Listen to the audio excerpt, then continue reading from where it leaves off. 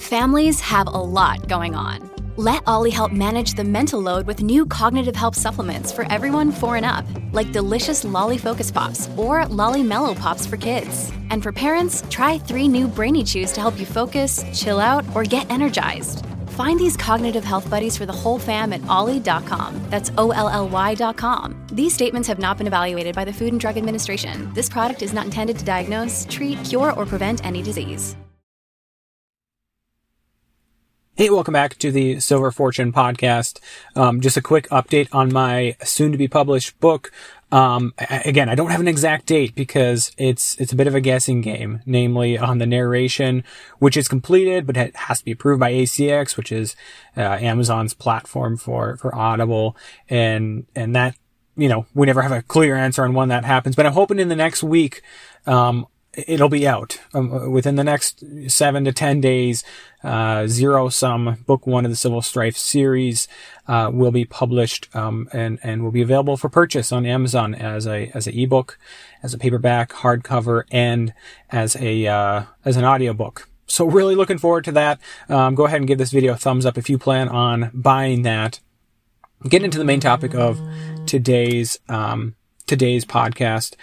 I want to take some time to talk about silver and gold and some big things that are happening in the silver and gold market. These aren't groundbreaking, like overnight things that are happening. These are long things, these processes, these trends that are grinding out over a period of weeks and months that accumulate into something that's invariably very positive for precious metals and very positive for silver. I did my video, I think 2 weeks ago, my podcast titled, something along the lines of how come silver hasn't taken off yet? How come we haven't seen silver at the moon yet?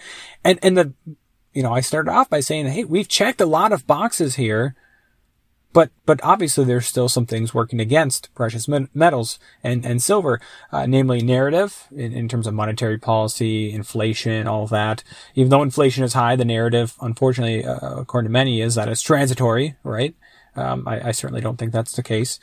But then even on the supply and demand, which I think is pretty bullish, for a while there in 2020 and even parts of 2021, large buyers, specifically India, of silver and gold, they didn't leave the market, but they didn't make nearly the impact that they have in the past. And that's what I want to start off with today, in basically that trend, I think, is changing. This is an article from Reuters, published on October 4th, so 2 days ago from the recording of this podcast.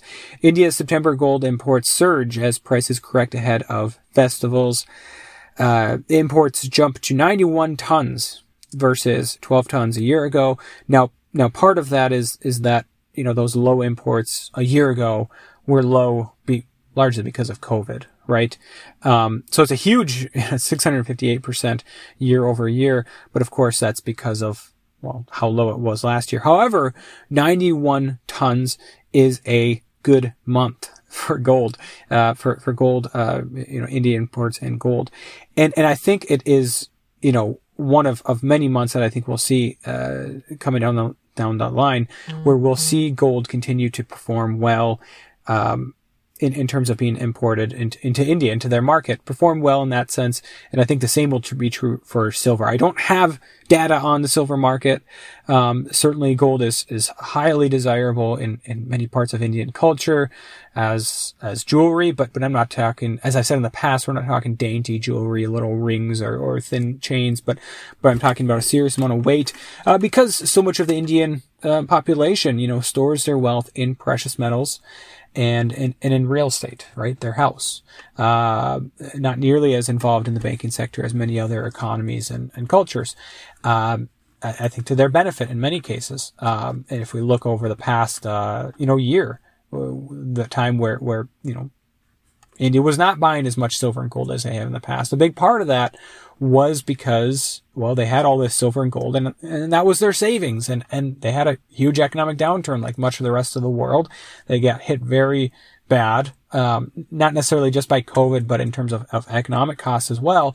And, now you have, 1 billion plus people, maybe not all of them, but a good chunk of the population that now has to tap into their reserves. And, it worked out pretty well that happened to be in silver and gold and not just rupees or in the market, right?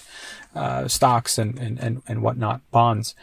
And that's a big part of why so many of us own silver and gold. Yes, it's to benefit from any price appreciation as a long-term hedge and whatnot, but it's also, a savings account of sorts.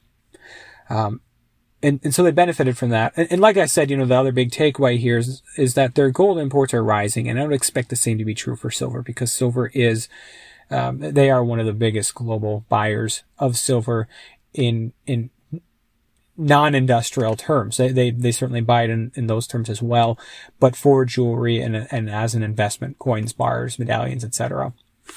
Next thing I want to talk about here, though, another bit of kind of positive information, a positive trend in the silver market is U.S. Mint sales, Silver Eagle sales, which continue to be, I think, a pretty good benchmark for silver demand in the market overall. Not perfect by any means. I think over the years, to some extent, we have seen some rotation out of Eagles and into other coins, especially in the last 10 years, when we've seen such a proliferation of other products available from other mints, whether that's the Perth Mint or the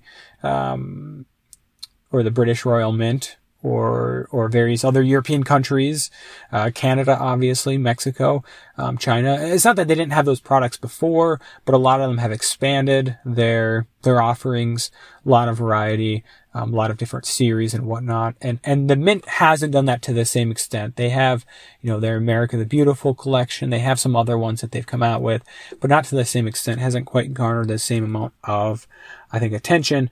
And still, we're seeing strong demand for silver thus far. In fact, already in October, it's showing up, according to their website, as 500,000 ounces sold, Silver Eagles. That's following a very strong month in September, in which it sold a little over 2.7 million. The month prior, almost 4 million ounces in August, over 3 million in July, almost 3 million in June. They didn't sell any in May because they were making their switch over to the new Eagle. But overall, if you're looking at the trends here, October is not even finished yet. We're only, not even a week in, already at 500,000 ounces. On the year, they're at over 26 million ounces sold. Last year, they only topped 30 million. Now, part of that last year was, they were constrained somewhat by supply. They couldn't get them out quickly enough because of a lot of COVID related restrictions. So that played a role in that, obviously.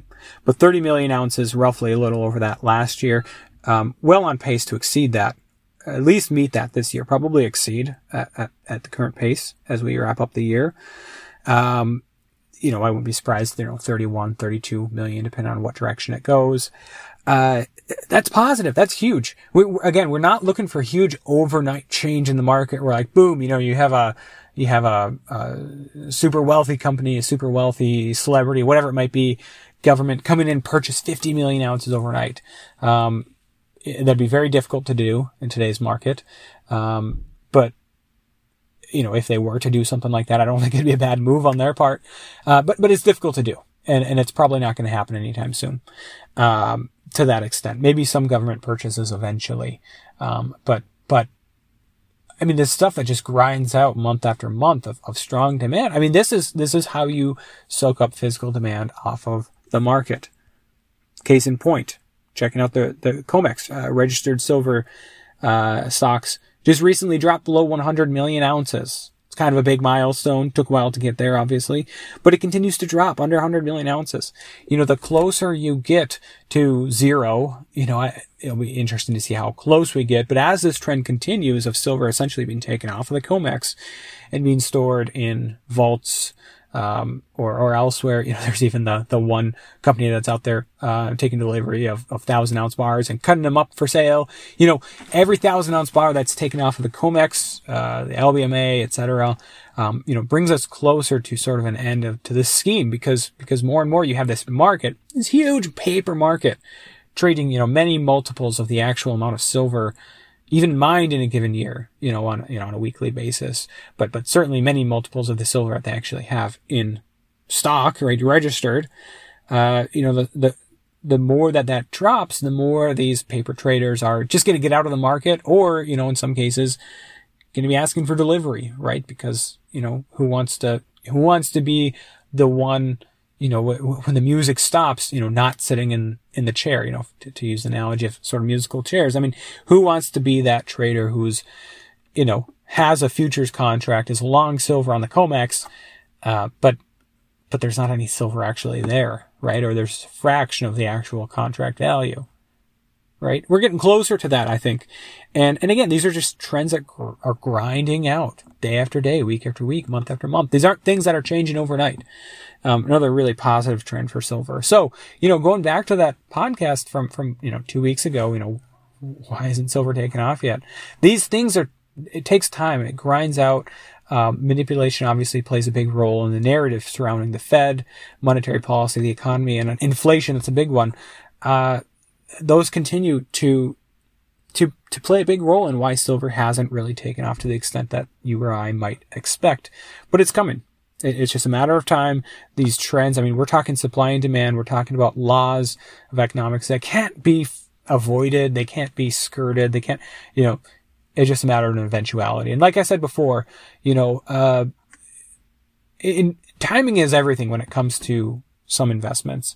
When it comes to precious metals, it's not nearly as important as many others, such as maybe in the stock market to some extent, but certainly any sort of leverage bets, options, etc. Timing is everything on those things. It's far less important, something that you're planning on buying and holding for the long term. Yes, you're missing out on some opportunity cost, but the counter to that argument, of course, is that you're taking exposure off the table to a lot of other asset classes, which are, eventually due for a correction or worse. I'm talking about sovereign bonds, corporate bonds, much of the equities markets, certain real estate markets, and more, right? You're taking exposure off the table to those things. And yes, you might be missing out on opportunity cost, but you know how the saying goes when it comes to something like, let's say, the stock market. You don't want to be caught picking up pennies in front of a steamroller, right? The same goes true for the bond market. You don't want to be caught long something trying to eke out a 5% gain, when there's a high risk of a much, much, much larger, correction or crash in the market. Of course, none of this should be taken as investment advice, just my own thoughts on the matter. But that's where I'm at on it. As always, though, I appreciate you guys tuning in to today's podcast. Like I said before, I'm far from capitulation on all of this. I think it's just a matter of time, right? And I actually, there's an interview I did yesterday with Paul Eberhardt from Silver Doctors. Talked about a lot of things. Checked out on their channel. Certainly give Paul a comment, a like, a view, whatever it might be. But also, I said, price forecast going forward. Like I said in my recent video, how low will silver go? I could see down to 20. I could see down to $18 an ounce through the end of the year. But that's not guaranteed by any means. It could go much higher. I could really find a reversal point here, find some support here. But sorry about the vehicle backing up nearby here. If you hear the beeping, but heading into 2022, that's when I really anticipate much stronger, positive price action in silver, because you have seasonality in play. And I think you'll have a lot of these things like narratives, really falling apart at that point, early 2022, even the end of this year. As always, though, I'd like to thank every one of you from the bottom of my heart for tuning in to today's podcast. Stay tuned for more news about my upcoming book, or, if you're an ebook reader, go ahead and just, pre-order it if you want. Once again, hit that like button. If you're buying it, if you want to check it out once it's available. As always, though, thank you for tuning in, and God bless.